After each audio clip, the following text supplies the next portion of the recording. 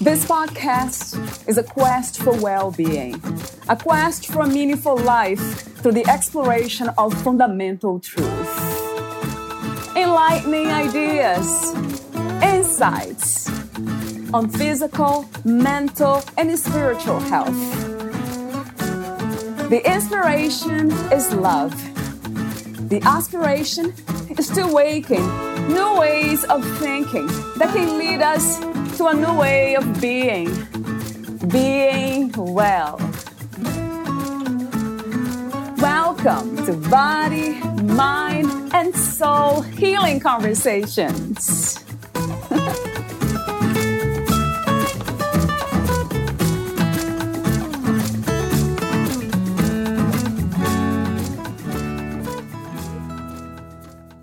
Sandra Wallace shares her personal story about what it was like to live with OCD and not having the ability to put a name to it.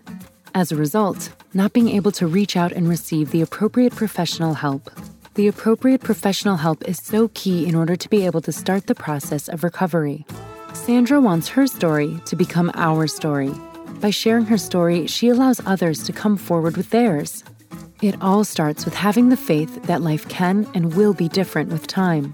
As a coach, Sandra instills belief in others long enough till they can believe in themselves.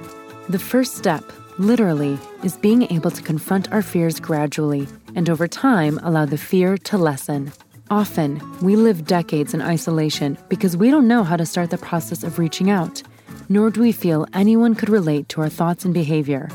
Well, you do. Valeria Teles interviews Sandra Wallace, an OCD coach, registered psychiatric nurse, and speaker. Sandra has 28 years of experience working with OCD, both on a professional and personal level. For 14 years, she attended training in the United States annually to learn about OCD and the recent changes and challenges in the OCD world. She is passionate about helping others overcome their OCD, and her most exciting part of work is helping to coach others to achieve results so they can live a life that matters. Her main focus is to get people from fear to freedom. For she describes fear as often being false evidence appearing real. Meet Sandra at theocdcoach.com. Here is the interview with Sandra Wallace.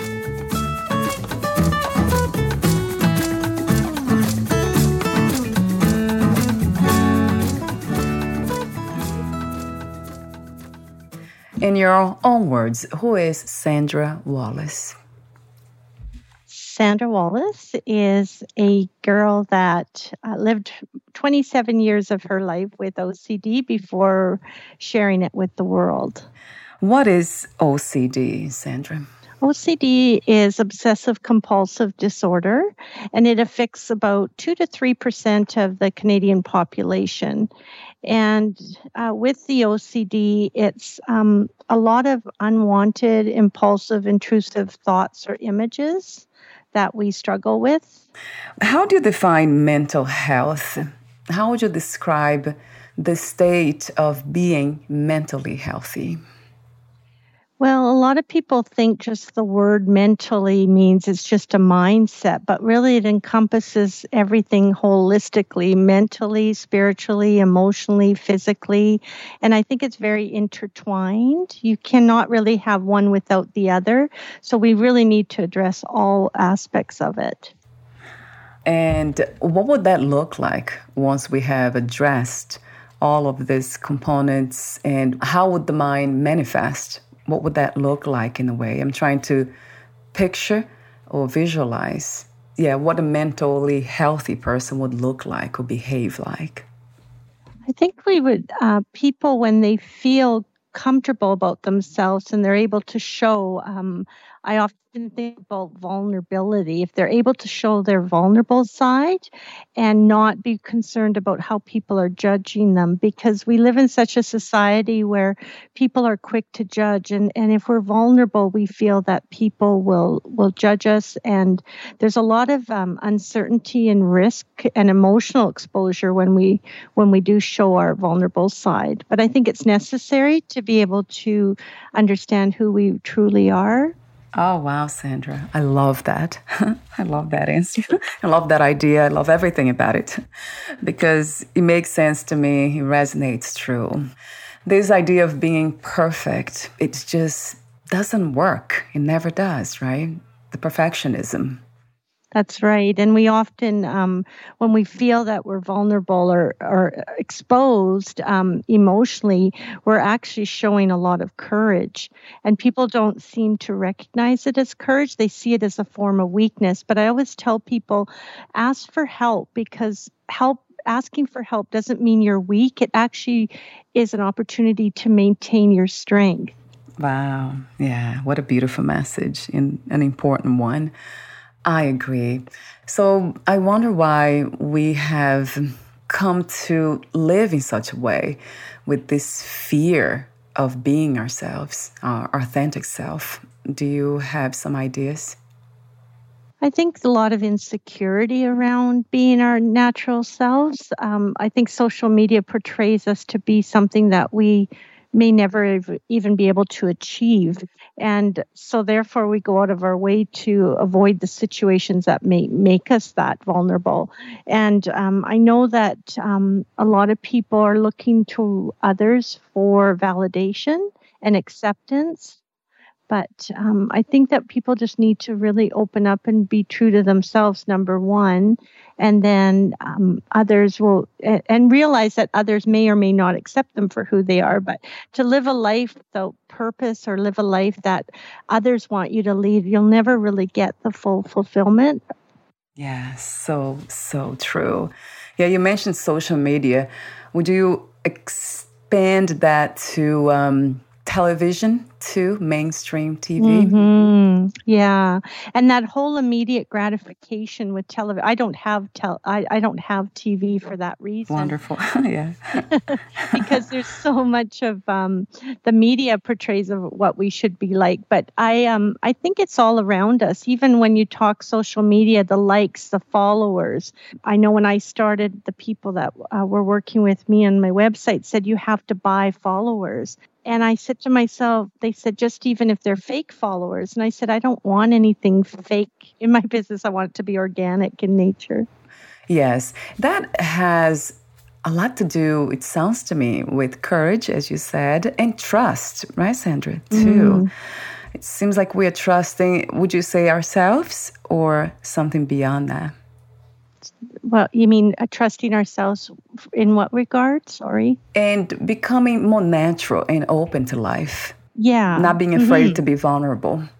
Yes, for sure. Yes. I always remember a quote by one of my mentors that he had said, don't let other people's opinion of you become your reality. And that spoke volumes to me. And that's probably one of the deciding factors that allowed me to move forward and share with the world about my OCD. So this might be a good time to talk about it. Talk to me for a moment about your healing journey, living with OCD and not being able to label what was happening. It was really frustrating because I knew there was something wrong, but I couldn't put a label. And I don't want to say label in the way of stigmatizing, because a lot of people do put labels on others.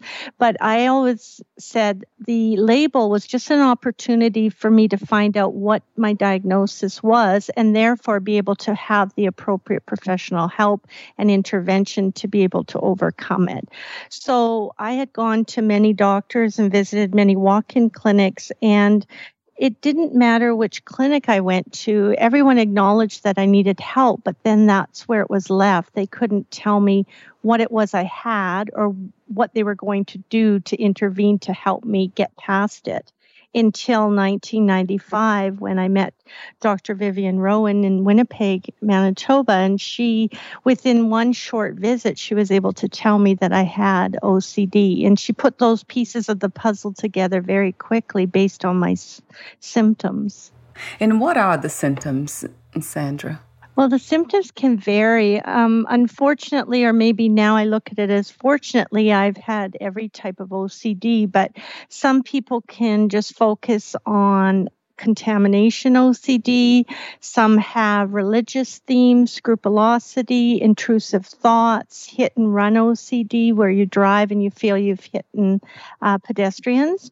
And then there's the checking OCD, where you check appliances, check doors. There's many types. And I'm finding that now in the last several years, there's more relationship OCD, where people are doubting their relationship with their partner, so much so that they're looking at separation, divorces, when it's really, and not to minimize it, but it is a form of OCD. That's amazing. So in all of these forms of OCD, or the symptoms are grounded in fear, would you say? Mm-hmm. Fear is the basis? Yes, ultimately the outcome is fear, concerned about their reputation. Interesting enough that we talked about that earlier, about other people's viewpoint. A lot of it comes back to what is the end result. For me, it was always ending up going to jail, and then as a result of jail, it would result in me dying because of my fear of going to jail. And when we talk about fear, I always remember the acronym FEAR is really false evidence appearing real. So a lot of our OCD is not real. It's what we've created in our mindset that has gotten to the point where we're terrified. So yeah, there is a lot of, there's common themes throughout the types of OCD, but the individual, and they may fluctuate, they wax and wane, and there can be periods where it's only focused on one type. And then as soon as you start being able to overcome that, then another one, will present in place of that. Let me ask you a question about healthy fear. Is that something that exists? Do you acknowledge that kind of fear? Yes, and we all need to have fear and anxiety to some extent, because that's our fight or flight mode, right? It helps us to stay out of danger or be able to be safe. But what's different about that type of anxiety versus what we live with, living with OCD, is once that situation is resolved in the normal fight or flight state, our body goes back to that relaxation. There's a parasympathetic and sympathetic nervous system. And after the anxiety or the event has resolved itself, our bodies are able to go back to a natural state. But with living with OCD, we never tend to get to that place. There's always that hypervigilance and that fear of what's going to take place next. Wow. So it becomes a way of living, right? Mm-hmm. Wow. Yes. That also makes me think about trauma. Is there a relationship between OCD and early childhood traumas? Yes, there is. Yeah. A lot of times we can look back and be able to find the triggers that cause them. Absolutely. What do you think or feel is the purpose of the human experience?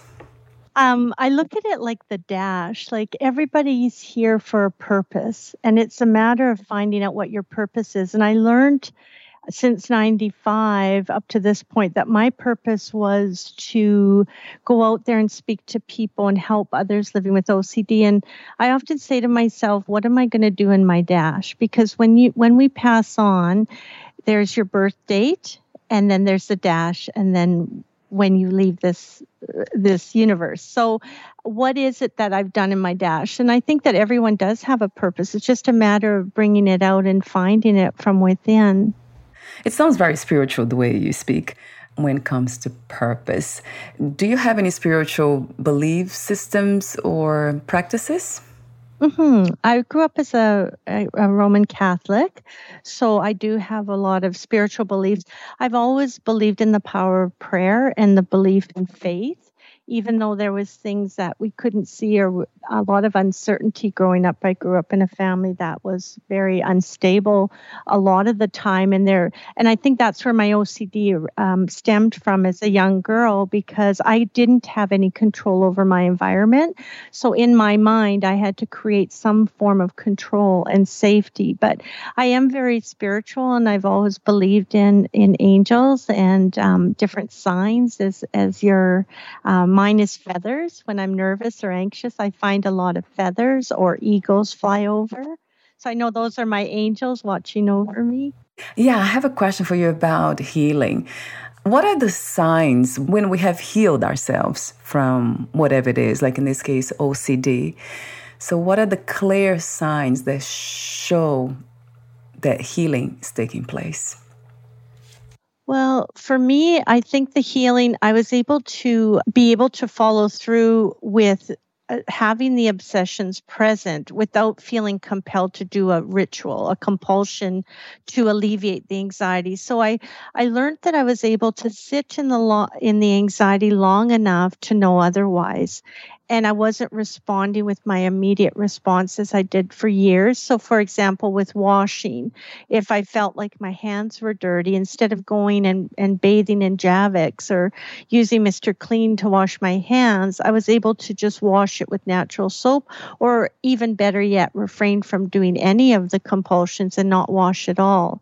And I think that's been really tricky with COVID over the last 2 years, because as much as I know we have to wash, I make it a point not to do the washing to the extent, because I know that I can cycle back to my old ways very quickly. So I have to be mindful at all times that I don't want to go back there. So, in a way, healing, it's not a destination, right? It's this ongoing process or journey. Yes, absolutely. And it's not like you arrive, you're always mindful of it, and knowing that you have to take I look at it every day, like I have opportunities every day to practice the new way of thinking and the new way of being, whereas at one time there was no options. It was always to do a compulsion. So, healing has to do with becoming mindful and aware of our own behaviors and what's happening. So, there's a lot of self awareness happening, being in the moment, present. It's interesting how I have heard this, of course, many times, and I have read, and I do the work myself. But it's very refreshing to talk about it, even. It's a beautiful reminder. Yeah, and I think about grounding too, being grounded in the moment, because we really just have the moment. We don't yesterday is gone and tomorrow is not here, and if I can think that way every day, I actually do more of that since I've working with people with trauma, because there's a lot of triggers that can come up unexpectedly, and just being able to be present in the moment is I feel very helpful. Yes, yeah, 1,000 times to that. Being present with what is present, being here, connected to the breath. I love this. It sounds like a practice, and it is a practice. And I try to kind of think about this as a way of living, like this natural, organic way of moving through life. It seems like it's a practice, right? We have to be always reminded of these things, and yeah, we have to practice. That's interesting. Yeah. So, what does freedom look like? What is freedom? What is to be free? Freedom is just, for me, it's having choices and not feeling like I'm at the mercy of my obsessions. So having the choice to allow them to come and go. A lot of imaginary things that I will do, like just look at it like thoughts and let them come and let them pass and keep going. And so having the freedom to make choices and to spend my day doing productive things and giving back to the world. One of the best ways that I feel free is to be able to help others become free from their OCD. And that's truly probably my biggest blessing right now, is and that's my life mission, is to reach as many people as I can to help them see that. So, what is like to work with you as an OCD coach, Sandra? Well, initially when I started, when the pandemic took place, I decided that I was going to, like, in times of adversity, I said to myself I was going to expand. So I started doing the virtual one-to-one sessions. And when people first came to me and they would tell me they've seen one or two or maybe three psychiatrists or other counselors, I immediately thought, oh, my job's going to be so easy. But in actual fact, I have had so many complex cases because there's not enough people like myself that are trained in this field. And if you don't know what the questions to ask, you likely aren't going to get the answers. So it's a matter of building that therapeutic rapport with people and that trust so that we can get in and find out exactly what their thought process is. So working with me, I'm always very open and transparent about that. And I always take the time 2 to 3 sessions to get a really good snapshot of what's going on in a person's life. And then from there, we can create a tailor-made specific program for them that I could coach them to start working through their OCD. And it's a gradual process. Some like to do the accelerated program. I have a express recovery program, which is 5 weeks. But I have everybody on the continuum from just getting started. So I wouldn't recommend that program to people who have had some training a little bit and want to make the changes quickly because they're so tired of living in this life that is so debilitating. So if they are going to go on the Express Recovery Program, then we make a specific tailor-made program. And if they're not ready for that, or I don't feel that they would be good to do that at that starting point, then we can do one-on-ones until they get to a point.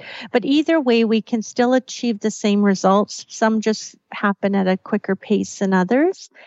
And then we take the list of obsessions and compulsions and the anxiety related to each specific one, and we build what I call a SUDS level, subjective units of distress scale.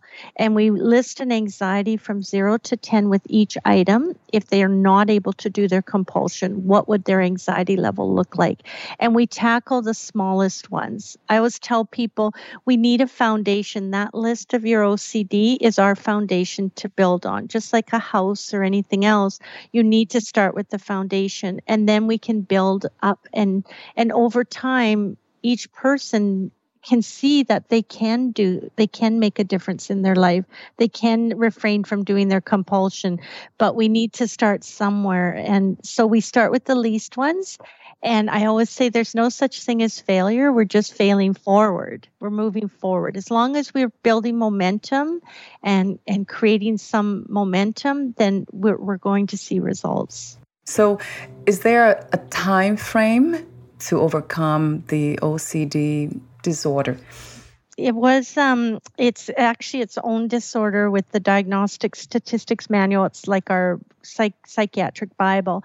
It used to fall under the umbrella of anxiety disorders. There was 8 in total, and now we've taken out OCD and it's its own category, and then post-traumatic stress and acute stress fall under trauma-related disorders. So yeah, it's its own entity, but there is no real start or end. Like I'm fast forward now 27 years, and I still have types of OCD that will come in, but I'm more equipped. I tell people that I will always have OCD, but OCD no longer has me in many aspects. So, and often what's unfortunate about this type of disorder is once you conquer one, often another one will take its place. But the beauty is it doesn't matter what type of OCD we have, the treatment modality remains the same. Cognitive behavior therapy, changing the way we perceive things, therefore our behavior changes, and as a result it's therapeutic.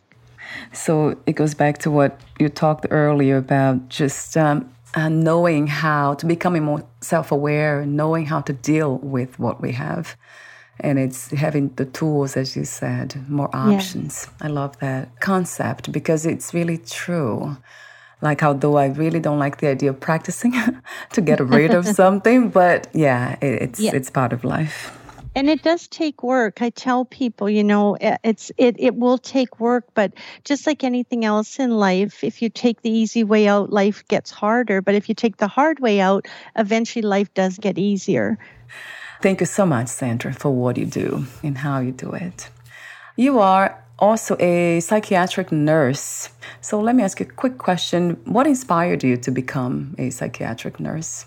Well, I was a dental assistant for 8 years after graduation. And then I decided that I wanted to go back and do nursing.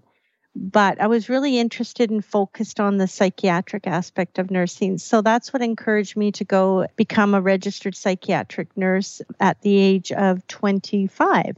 I went back.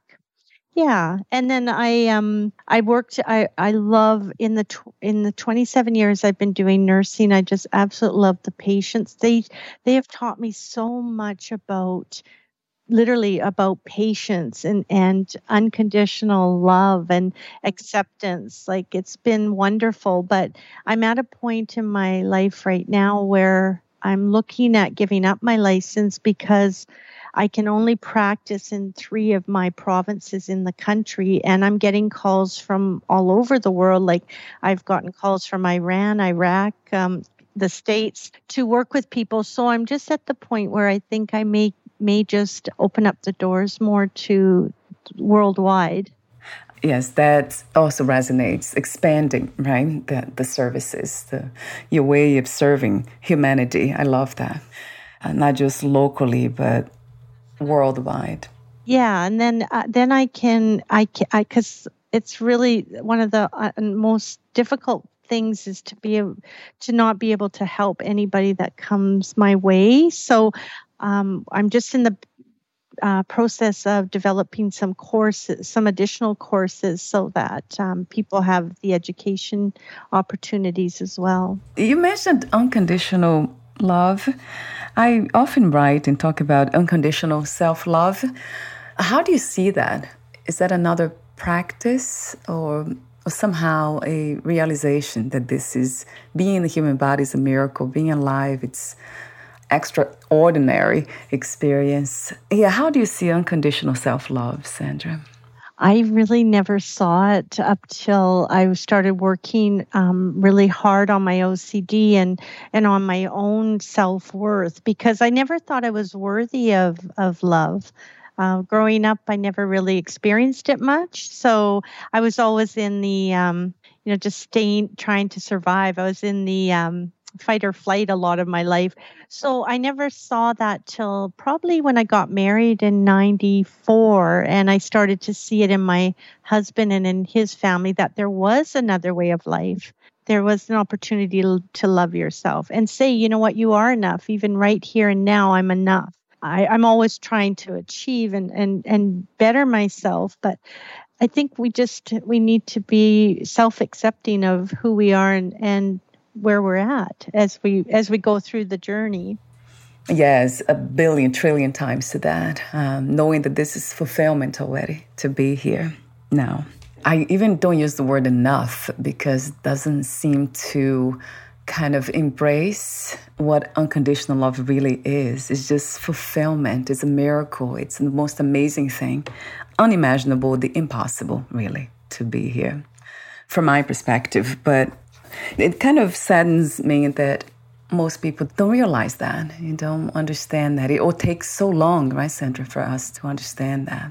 Yes. And a lot of times people are always trying to achieve more, and they miss out on the opportunities that are right here and present in the moment. That's why I say with my patients, I learned so much from them.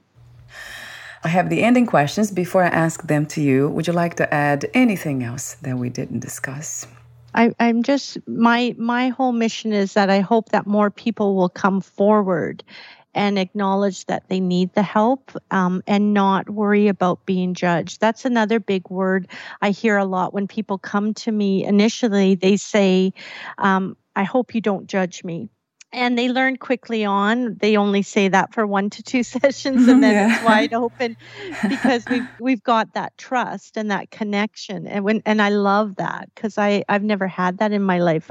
I didn't realize what I was capable of. I didn't realize I can impact other people's life the way I am doing, because a lot of times clients will come to me and they'll say, even after 1 session with you, you've changed my whole life. And I'm like, how could I do that? But through the grace of God, I always believe the Holy Spirit moves through me and with me. So that's another big part of my life. What do you love most about being in a human body? I love that. I'm just thinking, like what I said earlier, that I love being able to wake up in the morning and have another day to be able to make an impact for someone else. And we don't ever have to really look that far to realize that we are blessed and we have so much to be grateful for. And I think if you're just focused on that, that's my biggest gift right now, especially with everything going on in the world. I'm just grateful to be here and have another day to hopefully make a difference in someone else's life. It goes back to that message, right, of the miracle of being alive. So what was the hardest lesson to learn about yourself in life as of today? My hardest lesson is I wish I would have had the belief in myself years ago to do what I'm doing now. I allowed my fear and my doubt and my self-talk, which was very negative, to get in the way of just getting out there and sharing my story with the world, because I worried so much about what others thought. And the reality is most people aren't thinking about you. 80% don't care and 20 are just glad it's happening to you and not them. True. So I don't know why I let and to allow the people that they don't even, I learned too that, you know what, people have to earn your respect in some realms, and that people have to, they have to earn your respect, but also the people that are making the impact in your life are people that aren't even, they're not a priority. Like they shouldn't have any influence in your life a lot of times, yet you allow those people that are really don't have any contribution to you or to your life, make it very difficult to allow you to make choices. I don't know if that makes sense, but you worry about the naysayers in the group, and yet you can have a lot of people that are on your side and cheerleaders and people cheering you on and grateful for you. But if there's that one person in the crowd that's a critic, that's where my focus was. And that's not where it should be. It should be on the people that surround yourself with, the people that love you and care about you. Having that expanded vision, just seeing more than what we tend to focus on through the lens of our traumas and conditions. Yeah, that's true. And I always think now that I've been in the field a few years, I say to myself, we need the critics. We need to have the critics to know that we're doing something great. Because if we don't have critics, then we're not going to set ourselves apart from the others. And not to say like, look at me, just to say that, in order to make some changes in life, you have to make some changes, and they're not always comfortable ones. Yeah, that's a great point too. And it makes me think about how to overcome or embrace negativity, like coming from within and the outside. But not even negative, not seeing them as negative, but an opportunity to grow, to see clearly, to improve. That's what I do. I really practice to see challenges as a way of growth, of shifting from one perspective to another. Yes, and that's probably one of the biggest barriers we have with OCD is what I call thought-action fusion. As soon as we have a negative thought, it in our mindset, we associate it as being a bad person. So that thought action, if you picture two magnets coming together, the closer you have the thought and the action as one, the harder it is to separate those. So what I teach people to do is with those two magnetic forces is expand the gap farther and farther from each other long enough that they don't have any correlation with each other. But that takes time because we need to challenge our faulty beliefs. So my last question is, what is another word for healing? Another word for healing? I kind of look at it like becoming.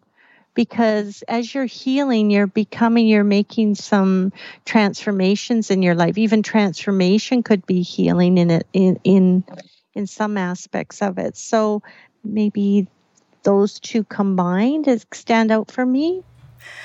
So Thank you so much.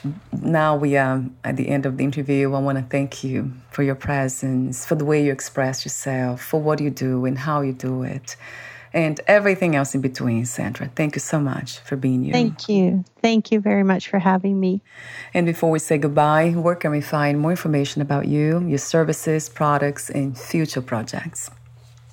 I have a website, www.theocdcoach.com, and my email is info@theocdcoach.com, and my number, you can reach me at 1-204-295-4408.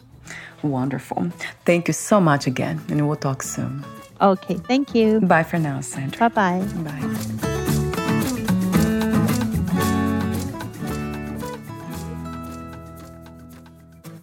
Thank you for listening. To learn more about Sandra Wallace and her work, please visit theocdcoach.com.